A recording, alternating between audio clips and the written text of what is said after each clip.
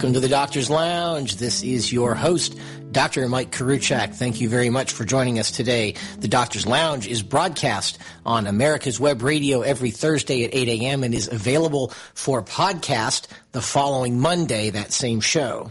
We are delighted to have you with us. I'm your host, Dr. Mike Koriwchak, for this week. As you know, we alternate weeks with Dr. Hal Schertz, and Hal will be back next week with a special guest from the Heritage Foundation, Bob Moffett. And they will be discussing a similar topic to what we're discussing today, which is worthy of 2 shows in a row. It's actually worthy of about 4 or 5 shows in a row. And we've got a lot to cover today. This is a very important show. We are going to be discussing the response to MACRA. What is MACRA? MACRA is called the Medicare Access and CHIPS Reauthorization Act of 2015. It is the largest body of legislation that applies to the practice of medicine since Obamacare was passed 6 years ago. And as we sit here in May and June of 2016, we are in what's called the public comment period regarding this law. We have 60 days, which started at the beginning of May, obviously ends at the end of June, to respond to the Centers for Medicare and Medicaid Services regarding the law. And the deadline for comments to be formally submitted is June 27th. And so it is fitting as we reach roughly the midpoint of this commentary period that we actually come up with comments of our own and comments of my own regarding this very important piece of legislation. And it turns out that timing-wise, it's even more important than that because, as such a large piece of legislation, this is occurring in an election year. It is also occurring as the doctors' movement, as we have discussed here, and the Docs for Patient Care Foundation spearheads this movement, but shares that leadership role with some other groups. But the doctors are becoming politically savvy. They're becoming policy informed. We are finding our voice. We are no longer just pleasers, which is to the benefit of our patients, because we are learning that patient advocacy, the Hippocratic oath to take care of patients, extends beyond the exam room, it extends beyond the operating room in the clinic, and that we can't fully do our job to take the best care of patients that we can unless we carry their cause, that we champion their cause to Capitol Hill, to state legislators, to the bureaucrats and administrators that exist inside the Beltway and have such a profound impact on our lives and our patients' lives and our ability to take care of patients. One other issue that makes this such an important point in history is that this body of legislation and the regulations that go with it, this thing called MACRA and MIPS, the Merit-Based Incentive Payment System, represents a consolidation and then subsequent expansion, but primarily a consolidation of a variety of federal programs that all have sort of lived sort of semi-obscured in little corners here and there. There was PQRS, quality reporting system. There was HIPAA. There was meaningful use for electronic medical records. And these were all sort of contemplated one at a time. This law gathers all of those into one giant piece of legislation and allows one to contemplate the entirety of this, the hugeness of this, the massive, top-heavy nature of these regulations, all in one body of work, and that certainly brings the true nature of the heavy hand of all of these regulations into very sharp focus. And lastly, related to that, is that it brings a lot of concepts that are frequently debated and were frequently debated when Obamacare was being litigated, and bring those back into sharp focus. The concepts of cost and access versus the concepts of quality and value. And so it brings a lot of these ethereal sort of debates back to the surface. And so because this is such a important point in history, and what we say and do at this point is so important, it's also important to emphasize the need to my fellow physicians and colleagues in this regard to have a very, very sophisticated response, to have a very measured response. These regulations and the spirit of heavy-handed government that they represent quite appropriately evokes a lot of emotion, as it should, and it evokes those same emotions in me as well. The problem problem is that if we go to the Beltway with torches and pitchforks, we're not going to get very far, because that approach is simply not effective. And so what we need is something more sophisticated. We need something that resonates with our patients, something that resonates with the public, that allows us to drive our point of view home, and allows us to make progress with the same level of skill as the folks on the other side have had for much longer than we have. So you just can't look at this and react from your gut. You have to understand the context. You have to understand the environment in which these rules are written. It is very easy and wrong, but very easy to assume that this was just a group of legislators that got together, or not a group of legislators, but a group of regulators, of bureaucrats who got together in Washington and said, let's think up the most sophisticated way we can to make doctors' lives miserable, and start with a clean sheet of paper, actually 962 clean sheets of paper, and write this 962-page body of regulations, starting with a clean sheet of paper. But that's not how it works. Although we're in the comment period for the macro regulations, the macro legislation, which is different than the regulations we're reviewing today, is already passed. It's already a done deal. So if you think that you're going to mount this huge response in an effort to extinguish macro, that's just not going to happen, because CMS is required by the macro legislation to write a body of macro regulations that comply with the legislation. So the legislation imposes a floor on what macro has to say, and the fact that macro has to exist in the first place. Now, that's not to say that we can't work on legislative changes to support changes in the regulation that have to happen, but you have to understand this milieu. And you have to understand that even living behind the regulation and behind the legislation that's behind the regulation is this movement that has been going on for years and years regarding value and quality and pay for performance. And all of these things have sort of lived by their own labeling hypothesis. They live by their own sort of propaganda-based momentum. And you're not going to snuff those fires out in a 2-month commentary period. It's not going to happen. Now, that doesn't mean that we all just roll over and play dead and let this happen. Far from it. And that's why I've prepared for this show for probably 8 or 10 hours to do my best effort in one of the most important shows I think I've ever had the privilege of doing. And I chose to do by myself because there's so much to cover. But we have to be smart about this, folks. We have to be strategic, and we have to understand that just getting angry just isn't going to cut it. And saying that we simply need to make macro disappear, much as we would like that, isn't going to cut it, because it's not going to happen. There's already legislation passed by both houses of Congress, signed by the president, that forces this to exist. And there's nothing in a commentary rule that you can do to make that go away. So management of expectations becomes a very important strategic element to consider.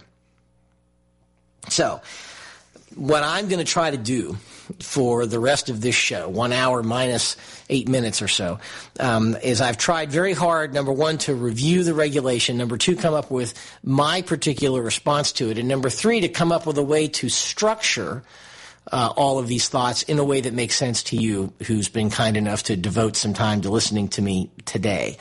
And so where do we start with 962 pages of regulation?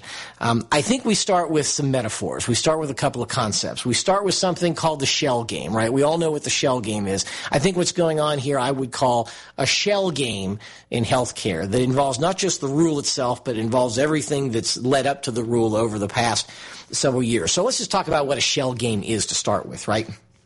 What's the shell game? We're all sort of familiar with this, right? The gamer, we'll call it, the dealer, let's say, puts 3 shells on a table in front of you and puts a pea or a ball or something under one of the shells. And the idea is that the dealer's going to move the shells around, and when the dealer's done moving the shells around, you're going to try to figure out which shell has the ball under it or the pea under it, and if you choose correctly, you win. And if you made a bet, you get money, and if you don't choose correctly, you lose, and if you made a bet, you're going to lose your money. So That seems simple enough, right? That's why people are tempted to play. And but what's supposed to happen, why do you lose? Well, you lose because for two reasons. One reason I knew about and one reason I didn't know about until I researched this. But everyone understands that the shell game or the dealer is going to be very crafty and very quick with his hands to move those shells around so that perhaps you break your concentration or you lose your gaze fixation on the shell that's got the ball under it. And more often than not, you're not going to be able to follow which shell has the ball. Or so I thought. It turns out if you research this, it's actually even more sinister than that. It turns out that the dealer of this game very often is truly a dirty dealer and has learned the sleight of hand not only to move the shells around so that you can't follow the shell with the ball, but is able to palm the ball out from under the shell. So at the moment you're going to choose which shell has the ball, it turns out none of the shells have the ball. The ball is in the dealer's hand, which means no matter which shell you pick, you're going to lose. So if you pick, say, the center shell, the dealer picks it up, there's no ball under it. He goes to show you the shell that's got the ball, but as he does it, he actually palms the ball back under the shell. So at that point, you have absolutely no chance of winning. And it gets even worse than that. They will use ringers. As you walk past the shell game, there's somebody there, and they appear to be winning lots and lots of money to tempt you to play, but it turns out that it's a plant, and that person's not really winning money. They're just putting on a fake show for you. And so all of these things go on. They'll even let you win a couple of rounds, right? Let you win a couple of rounds yourself, get you betting. Next thing you know, you've lost your shirt if you're gambling. So the shell game is not only a hard game to win in an honest game, but it turns out that most of the time, the game is dishonest. So as we end this first segment here, what's the question? How do you win the shell game? If you have to play, how do you win? Well, people will tell you that the best way to win is not to play at all. Well, if we're going to extend the shell game metaphor to what's going on in healthcare, we are physicians, or in my audience and our audience here, physicians or appropriately similarly concerned individuals. But even as patients, we're forced to play the shell game. So how are we going to survive? How are we going to win? Well, there's two ways. One is don't play at all. That's not really an option. There's another option, which is that you can change the rules. So how do you change the rules in the shell game? How do you beat the guy who's palming the ball? Well, instead of guessing which shell has the ball under it, you can say, I'm going to tell you which two shells don't have the ball. And now you put the dishonest gamer in a very difficult position, because you can pick, instead of saying, I think the center shell has the ball, I'm going to say the left-hand shell doesn't. Lift that, there's no ball. I'm going to say the right-hand shell doesn't. Lift that, doesn't have the ball. Now the only shell down is the middle shell, and the dealer either has to confess to being dishonest, or the dealer has to put the ball back under the center shell and let you win. So how does this whole shell game thing apply to healthcare? We're going to talk about that in the next segment. You are listening to the Doctor's Lounge on America's Web Radio. The Docs for Patient Care Foundation is your way to join the fight and become a member of an organization created by doctors for patients, dedicated to fighting for your healthcare freedom and preserving the doctor-patient relationship. Get a pen and paper. Write down docs4patientcarefoundation.org. That's DOCS, the number 4, patientcarefoundation.org. Go to our site and please make a generous tax-deductible donation and join the fight today. Thank you. America's Web Radio is the most diverse and informative radio station anywhere in cyberspace. We have shows about health, business, current events, entertainment, home care, and everything in between. We appreciate your continued support of America's Web Radio. The Docs for Patient Care Foundation is your way to join the fight and become a member of an organization created by doctors for patients, dedicated to fighting for your healthcare freedom and preserving the doctor-patient relationship. Get a pen and paper. Write down www.docs4patientcarefoundation.org. That's www.docs4patientcarefoundation.org. Go to our site and please make a generous tax-deductible donation and join the fight today. Thank you. This is americaswebradio.com, the best in chat radio designed just for you.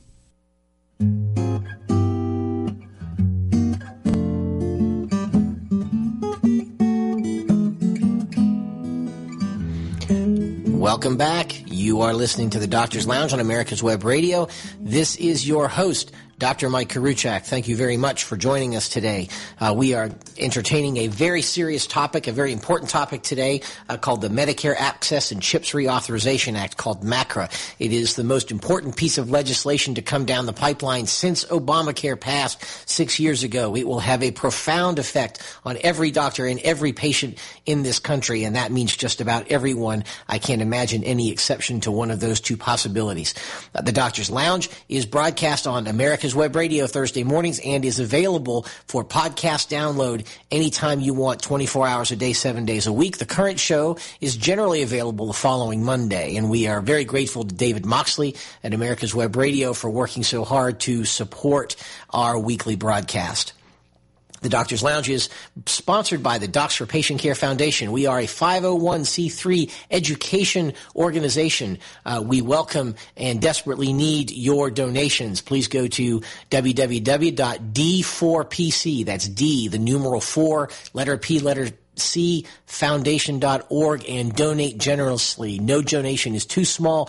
If everyone in the sound of my voice just donates $5 or $10 or $15, we can keep this show going another several months, and we are grateful for your support, so thank you very much in advance. The Docs for Patient Care Foundation believes in the sanctity of the doctor-patient relationship as the centerpiece of all that is good in healthcare.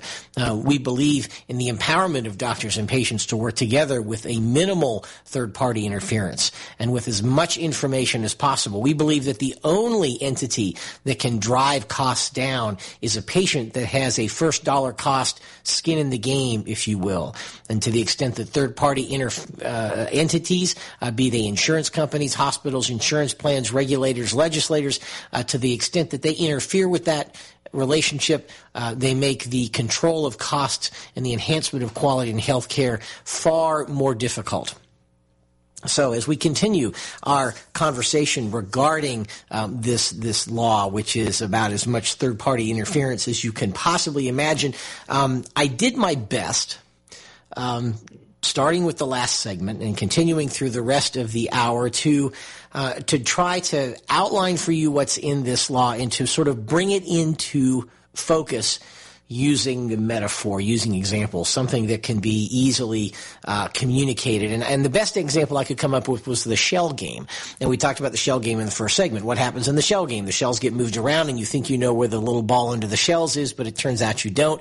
That might be because an honest dealer is just moving the shells very well, or it might be because a dishonest dealer is palming the ball out from under the shells, so no matter which shell you pick, you're going to lose. So we talked about how do you beat the shell game? Well, you can beat the shell game by not playing.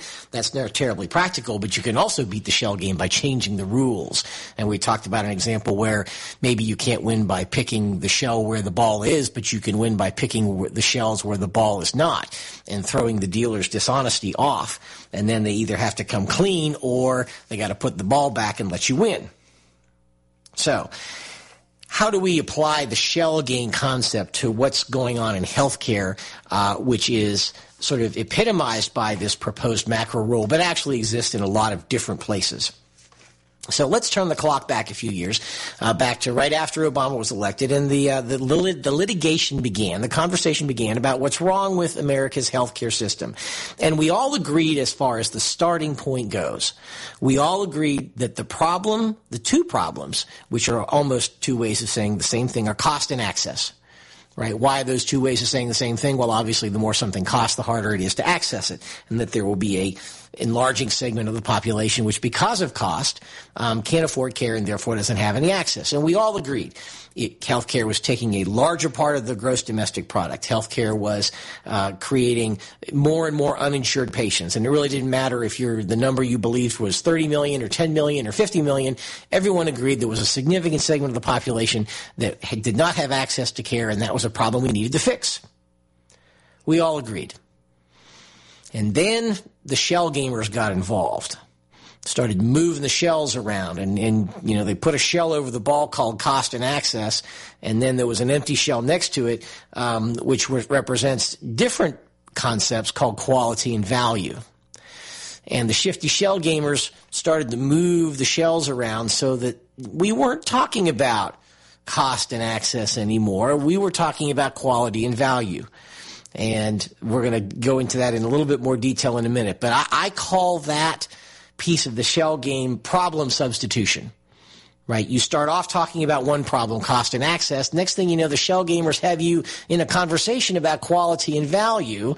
And then the next step is, well, if quality and value is the problem, then doctor behavior is now the problem. And now they lower the boom and do what I call scapegoat substitution, which is now to make this whole thing the doctor's fault, right? If we go back to the cost access thing, we now can invoke blame on every major stakeholder in the healthcare system, right? If cost and access are the problem, hospitals are to blame because they're expensive. Insurers are to blame because the premiums are too high, et cetera, et cetera, et cetera. And you can invoke a role, you can invoke blame to every segment of the system and then have an intelligent way to work that out. Well, the other competitive stakeholders don't want that. They want to blame the weakest link. I don't say the weakest link, but the politically weakest link, which would be the physicians, right? Because we know that the hospitals have lobbyists, the healthcare plans have lobbyists. Who has the weakest lobby? Well, the physicians.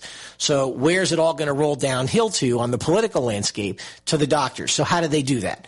Well, they do this with this problem substitution shell game, right? If we talk about cost and access, everybody's at blame. But if we slide that over and move the shells around a little bit and make the conversation about quality and value, then then it's the doctor's fault. Now that gives us justification to slap a bunch of regulations on doctors to make them do better because now we've got everybody subliminally convinced that they're the problem. So we have problem substitution and we have what I call scapegoat substitution, which moves the conversation from cost and access to quality and value and then makes it very convenient and conceptually easy to blame physicians. You have to recognize that if you're going to fix the problem. And then we have this other thing called accountability substitution. That's another shell game that goes on because, who's actually responsible for these regulations? Who's going to stand up and say, I am the one who's responsible for MACRA. I own this. I will defend this because I'm emotionally invested. Well, can CMS do that? Well, no. Their regulations have a floor imposed on them by the law, or their regulations, have to satisfy the requirements of the legislation, like we talked about in the last segment. And so CMS isn't responsible completely. Congress isn't responsible completely. They say, well, we just wrote the legislation. It's up to CMS to write the regulation. So each of them can sort of point the finger at the other. And so no matter which shell you lift, whether you lift up the CMS shell, there's no ball under it. If you lift up the Congress shell, there's no ball under it. So, who's responsible? Well, that's the shell game. It's hard to figure out. Everyone's got a little piece of it, but nobody can take the whole thing. And so, this is where you got to understand how the shell game works. So let's go back a minute. I want to develop for the rest of the segment this whole concept of what happened with problem substitution, right? The conversation started with cost and access. The shell gamers moved it around so the conversation was about quality and value. Well, how'd they do that? Well, they actually did it with a report called the World Health Report 2000.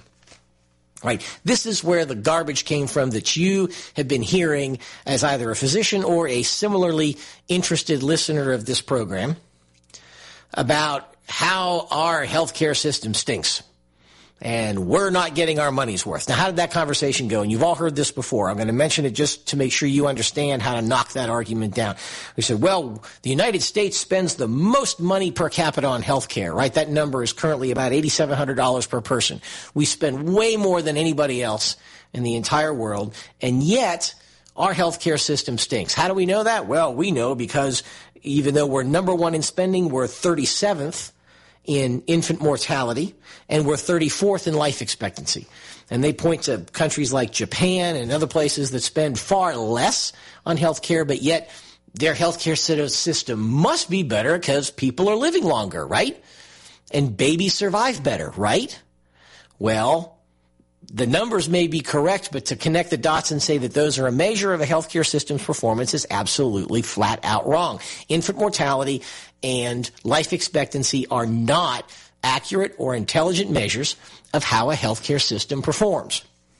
So how do we know that? Well, we know that because if you look at the data, all you can say, if you make a statistical scatter plot of life expectancy and spending, or infant mortality and spending, what you find, looks like a shotgun blast, right? You see that there's no relationship between healthcare spending and life expectancy, or healthcare spending and infant mortality. There's no relationship, right? There are countries that spend very, very little on their, like Greece, I think, spends less on healthcare per capita than any other country, and yet they have an excellent life expectancy.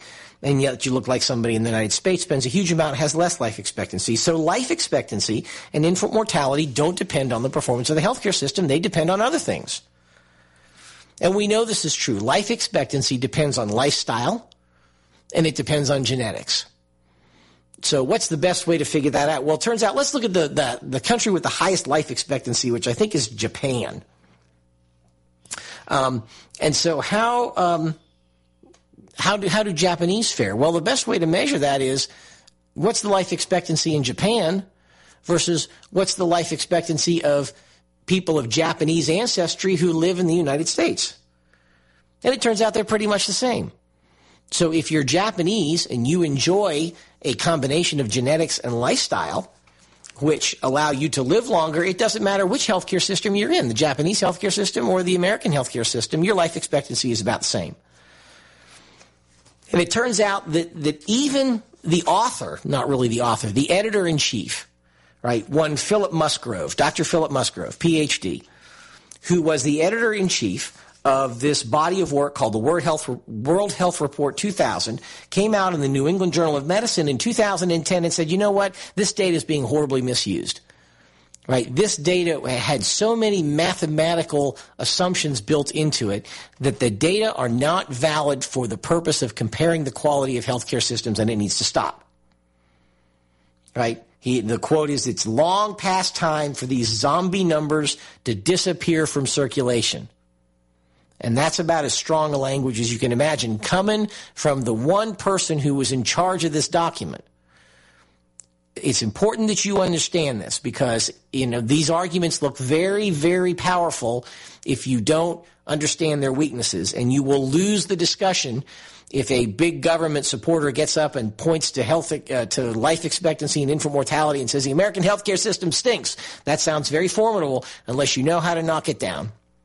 And so that's why, before we get into the meat of MACRA, you need to understand how the shell game works, where the weaknesses in those arguments are, so that you can say, no, not today. We're going to keep this conversation where it needs to be and not follow the big government propaganda. You are listening to the Doctor's Lounge on America's Web Radio. Stay with us. The Docs for Patient Care Foundation is your way to join the fight and become a member of an organization created by doctors for patients, dedicated to fighting for your healthcare freedom and preserving the doctor-patient relationship. Get a pen and paper. Write down docs4patientcarefoundation.org. That's DOCS, the number 4, patientcarefoundation.org. Go to our site and please make a generous tax-deductible donation and join the fight today. Thank you. Did you miss a show that you really wanted to hear? All of our programs are available for download on americaswebradio.com and on iTunes. You can listen to your favorite programs on americaswebradio.com anytime you like. The Docs for Patient Care Foundation is your way to join the fight and become a member of an organization created by doctors for patients, dedicated to fighting for your healthcare freedom and preserving the doctor-patient relationship. Get a pen and paper. Write down www.docs4patientcarefoundation.org. That's www.docs4patientcarefoundation.org. Go to our site and please make a generous tax-deductible donation and join the fight today. Thank you. This is americaswebradio.com, the best in chat radio designed just for you.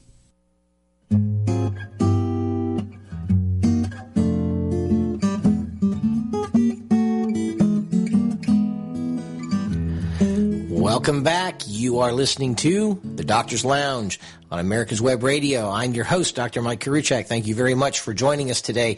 We are discussing one of the biggest pieces of legislation affecting health care to come down the pike since the passage of Obamacare 6 years ago, called MACRA, or the Medicare Access and CHIPS Reauthorization Act of 2015.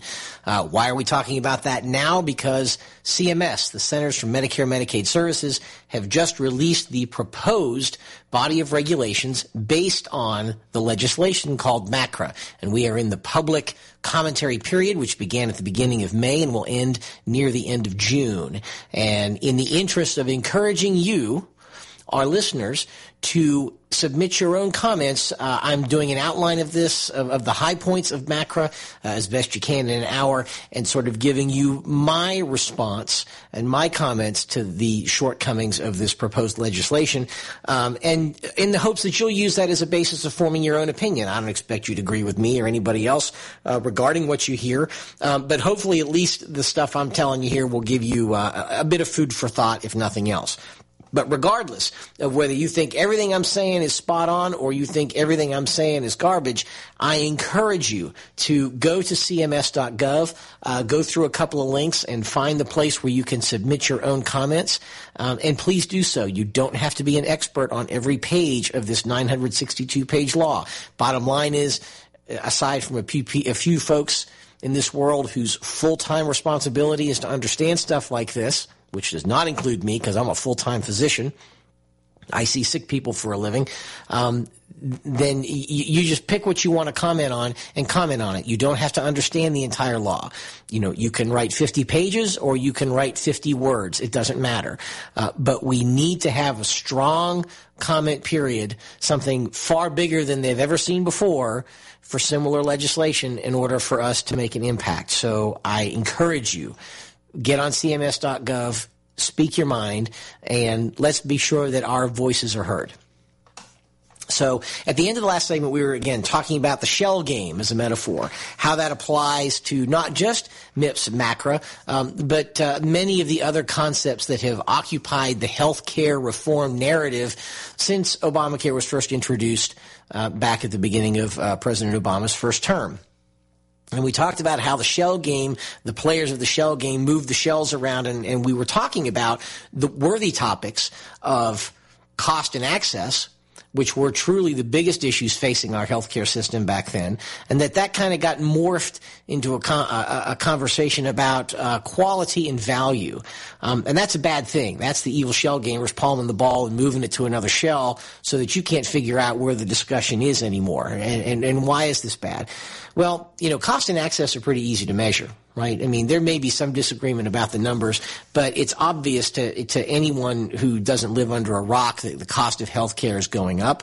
As a percentage of our gross domestic product, it's going up, and that makes the problem of folks who can't afford care to get bigger and bigger. And that's a pretty easy concept to measure, relatively speaking. It's a pretty easy concept to discuss. But when you play the shell game and substitute value and quality, you now have moved the discussion into two things that are nearly impossible to measure. Right? I mean, let's talk about value for a second. How do you define value? Well, you know, in an economics textbook, I think value is defined as the product of a single transaction between somebody who has something to sell and somebody who wants to buy it. And they agree on a price. And the moment that transaction occurred, the value is measured by the price that was exchanged. And that has to happen between only two parties. It can't happen after the fact. So if you go into Best Buy and you see a flat screen TV and the price is $1,000, if you buy that TV, what's it worth? $1,000. If you didn't buy that TV, what's it worth? Well, something less than $1,000, whatever that price had to go down to make you change your mind and buy it. You can't go after that after the fact. And so we have this, you know, this shell game, again, I keep coming back to the metaphor, being played by not just folks in the government, but even the American Board of Internal Medicine and other medical specialty boards with this concept of maintenance of certification, right? Now, we've talked about this before, don't have time to go into it at length, but now doctors have to prove again and again and again that they have enough knowledge to practice medicine. And they put up this straw man argument that the public is demanding value. Somehow the public's demanding that physicians, pay thousands of dollars and study dozens of hours to prove that they can take care of patients, even though that's what they do every day. And they say, well, the public demands it. Well, that's a bunch of steamy dog squeeze. That's just not true. I dare anyone within the sound of my voice to find me a patient advocacy group, a disease advocacy group, a consumer group to come forward and say that in recent years doctors aren't smart enough and that they're making bad decisions, they're missing diagnoses or obviously don't know enough to do their job, but somehow there's been a loss of competency that needs to be compensated for by all these maintenance and certification programs. Anybody who can find that, show it to me, because I don't think it's out there. So far, I've made that challenge on multiple occasions, and I have yet to hear from anyone say, oh yeah, here's a group that said we really need to do this. What's happening is the cost of care is going up. In this particular case, the American Board of Internal Medicine is getting filthy rich over this, and it's making the problem far worse. How are they able to do it? By the shell game that we are talking about. So, quality and value mean different things to different people, and there's no way that a governing body, whether it's the ABIM or CMS or anybody else, can determine value or measure quality or impose quality or force quality or value after the fact.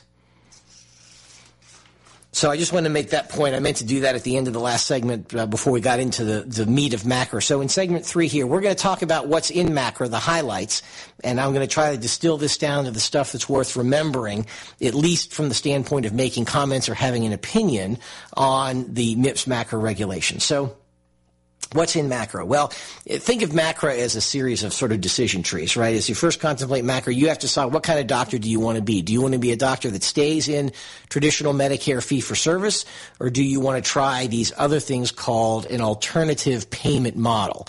That would be the Accountable Care Organization, the ACO, that you've heard a lot about, although nobody really knows much, or a medical home where people know even less. Do you want to try one of those models, or do you want to go into stick with the traditional fee-for-service? Well, even by CMS's estimates, 90% of us physicians are going to stick with traditional fee-for-service. So if you do that, you now sign into something called MIPS, which is the Merit Incentive Payment System. And what's going to happen here is that you're going to get a score from Medicare every year based on 4 criteria. And we're going to talk about what those criteria are. But based on those criteria, you're going to end up with a score.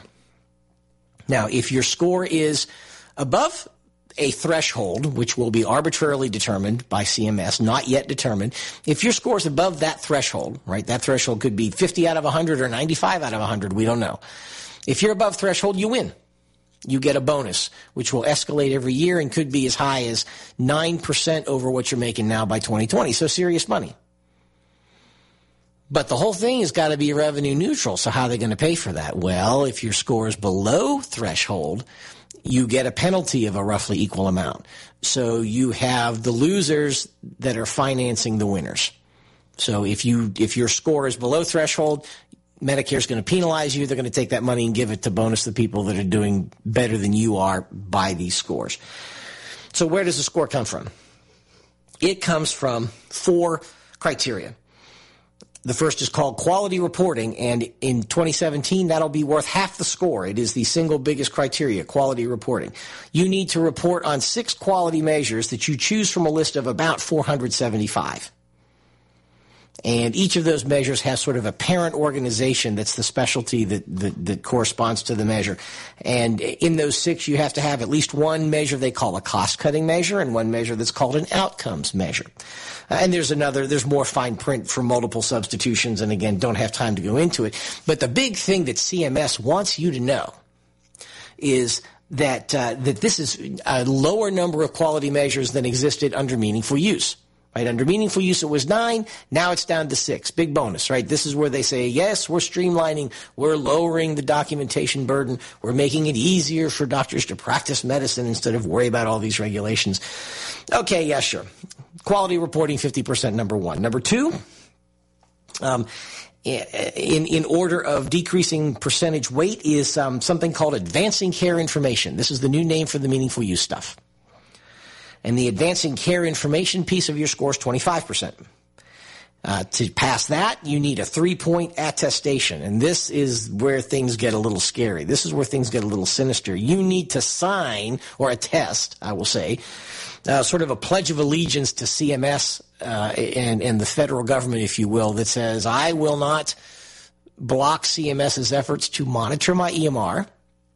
I will respond in a timely manner to patients' requests for records, and I will not do anything with all of the internal settings in my electronic medical records to hamper CMS's monitoring of how my EMR is performing. See, this is a new concept. It's kind of sliding in. You need to know about this. This is very sinister, right? They're, again, shell game. Right? They're talking about, hey, look over here. You know, the requirements for quality reporting are easier. This is great. This is what we promised you. And everybody talks about that. In the meantime, they're going, by the way, we decided that ONC can get backdoor access to your EMR to monitor quality of care. And, that's fine.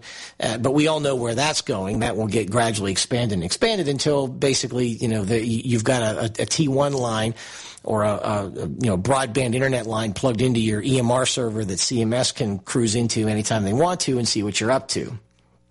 And the potential for corruption and evil there is obvious to anyone with half a brain. So that's number 2, advancing care. What's number 3? Is something called clinical practice improvement activities. And this is where they slid in maintenance of certification and things like fall risk and all that kind of stuff. That's 15%. And then the last one is something you have absolutely no control over, which is resource use. And you don't have to do any reporting. That's the good news. The bad news is that they compile data on you based strictly on claims and calculate that part of your score. So that's kind of the highlights of how MIPS works. And those weights will change every year. They're starting with a high amount in quality reporting. I think that's going to ramp down, and some of the other ones are going to ramp up. But if you get into the fine print of this, it's extremely complicated. I have simplified this to a great degree so that we can actually talk about it inside a 1-hour radio show. And even after looking at this 962-page document for several hours, I still don't profess to understand it well enough to implement it in my own practice yet. So very, very complicated stuff. But again, the ugly part is this thing is engineered so that there must be winners and there must be losers. The winners are doctors in big practices. 82% of those doctors will get bonuses. The big losers are small practices, solo practitioners. If you're a solo practitioner, there's an 87% chance you will get penalized rather than rewarded. And if you're in a medium practice, 2 to 9 docs, there's a 70% chance you'll get penalized and a 30% chance that you get rewarded. So the ugly truth here is that MIPS is going to move money from small practices to big ones and continue to encourage this consolidation of care, which again, what are we trying to fix? It was cost. It was access. What's this going to do? It's going to raise costs because we know when physicians go into employment models and they join large institutions, it gets worse, not better. You are listening to the Doctor's Lounge on America's Web Radio. The Docs for Patient Care Foundation is your way to join the fight and become a member of an organization created by doctors for patients, dedicated to fighting for your healthcare freedom and preserving the doctor-patient relationship. Get a pen and paper. Write down docs4patientcarefoundation.org. That's DOCS, the number 4, patientcarefoundation.org. Go to our site and please make a generous tax-deductible donation and join the fight today. Thank you. Did you miss a show that you really wanted to hear? All of our programs are available for download on americaswebradio.com and on iTunes. You can listen to your favorite programs on americaswebradio.com anytime you like. The Docs for Patient Care Foundation is your way to join the fight and become a member of an organization created by doctors for patients dedicated to fighting for your healthcare freedom and preserving the doctor-patient relationship. Get a pen and paper. Write down www.docsforpatientcarefoundation.org. That's www.docsforpatientcarefoundation.org. Go to our site and please make a generous tax-deductible donation and join the fight today. Thank you. Hello, I'm Dr. Mike Koriwchak. Have you ever wondered what doctors talk about amongst themselves? If you do, join us on the Doctor's Lounge and hear the doctors' conversations amongst themselves. Join me and my co-host, Dr. Hal Schertz, every Thursday morning, 8 to 9 a.m. This is americaswebradio.com, the best in chat radio designed just for you.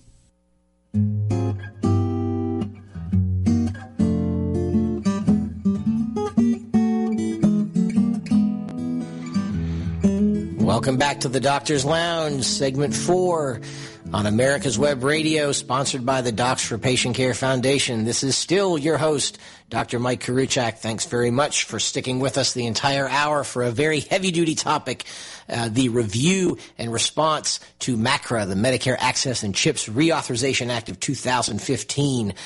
We appreciate you sticking around. This is a very important piece of legislation. It will affect the practice of medicine not only for Medicare patients, but likely for everyone for the next several years to come, and we are in a very critical comment period. We are reviewing this with the intent of helping you, our valued listeners, both physicians and similarly concerned folks, patients as well, to comment on this. Go to cms.gov and share your thoughts. Hopefully what we share with you today will give you a basis for you to form your own opinion. Certainly don't have to agree with mine, but please let them know what you think, because the more they hear, then the stronger our voice becomes. So we've talked about this concept of the shell game. We've applied that not only to MACRA, but some of the concepts that have surrounded MACRA, and some of these things like value-based purchasing and all this sort of thing that has been talked about at great length, but it has yet to be adequately defined well enough to benefit patients. And so as we talk about, how do we respond? If you've got a blank sheet of paper and you're writing your comments, what do you say about something like this? Well, first, let's talk about strategy. I think the first thing we need to review, and we talked about it in segment 1, is who actually owns this thing, right? I mean, one of the things you realize when you study MACRA or a regulation like it is that, there's no one person or one entity that is really wholly responsible for the whole thing, right? CMS writes the regulations, but there's a floor imposed on those regulations by the legislation. And so there's no amount of protesting or commenting that's going to make MACRA go away in this comment period, because it has to be there. It is the law of the land, and that is an unfortunate reality. We missed our opportunity last year because, again, they played a shell game and said, we need to repeal the SGR, the formula that was used for Medicare payments that wasn't working. And everybody bought into that, and next thing you know, all this other MACRA stuff kind of slipped in like a shell game or a Trojan horse, if you will. So it's there. The problem is when we go to respond to it, who exactly do we respond to? That's the problem, is who owns this thing. Now, at a superficial level, that's easy, right? You go to cms.gov and you find the form and you fill in your comments or, upload your document. And they want you to be done with it right then, right? You just, I did it. It's done. We'll just wait and see how they respond. But I think an effective strategy needs to go beyond that. I think what we need to do is take our message to the public and do more than just send this thing off, from my computer to their computer in the middle of the night when you finish writing it. And carry this message to everybody who might have a stakeholder. And I don't know, who do you take this to? I mean, who's the entities, the silent partners, if you will, that actually support the entirety of something like this? Is it Burwell? Is it Secretary Burwell? Is it Obama? Is it the nameless, faceless people in the Office of Management and Budget at the White House? Is it insurers, hospitals? Where is this all coming from? Probably all of the above to some extent, which means that's where the message needs to go, so that everybody can hear that. So we can't stop after midnight, June 27th. We need to continue to carry this message all the way through until the final rule is issued, and then probably not stop there either. The second thing we need to do is recognize the shell game. And when we make our responses, we've got to rearrange those shells and put them back the way they were before the game started getting played, and acknowledge and emphasize that quality and cost are not the same. And that when data from the World Health Report 2000 is used to try to document that our healthcare system is bad or doesn't give us value, that we can say, no, that's a misinterpretation of the data. What it really shows is that there's no relationship between what a healthcare system does and the money that's put into it, and use that as justification to say, hey, we can do much of what we're doing now and do it for less money. So you can turn that data around and interpret it in a different way. Really the only quality issue that I've ever been able to identify is the whole medical error thing. And I think we can take ownership of that and then turn around and say, well, look, there's nothing in MACRA that addresses medical errors. In fact, we can argue that MACRA makes medical errors worse, because we're now, and here's another, if you don't like my shell game metaphor, let's talk about a distracted driver metaphor and sort of talk about that as a distracted doctor, right? Your doctor can't think about what your medications are if we're too busy checking a box to talk about your medications. If we're too busy, fulfilling all of these quality reporting initiatives and practice improvement initiatives and EMR requirements, we don't have the mental capacity left. We don't have the energy to turn around and look into your patient's eyes and hold your hand and say, whatever you've got, we're going to help you fix it. Because nobody's paying for that, right? There is no quality measure that says, get the diagnosis right the first time. There's no quality measure that says have some bedside manner and, when your patient's scared to death because the lump in their neck might be cancer, that you put a hand on their shoulder and say, this might be bad, it might not be, but whatever it is, I'm going to stick with you and get you through it. There's no quality box for that. In fact, these things compete with that. They make it harder to do the things that really matter. And that's a message we can drive home. And if you like the distracted doctor, distracted driver thing, run with that. Or come up with your own. To me, it doesn't matter which one you use, as long as you use some sort of a literary device as opposed to just writing CMS and saying, well, I think, the number on page 385 needs to be a 5 instead of a 6. That's what they're kind of looking for. But that really doesn't help us. So what's my commentary going to look like? And I'll share with you in the last 7 or 8 minutes that we have sort of the rough draft of the things that I would propose, the stuff that's going to be in my comments to CMS due the 27th. Number one, I think we need to reduce the quality measures from 6 to 3, right? In meaningful use, it was 9.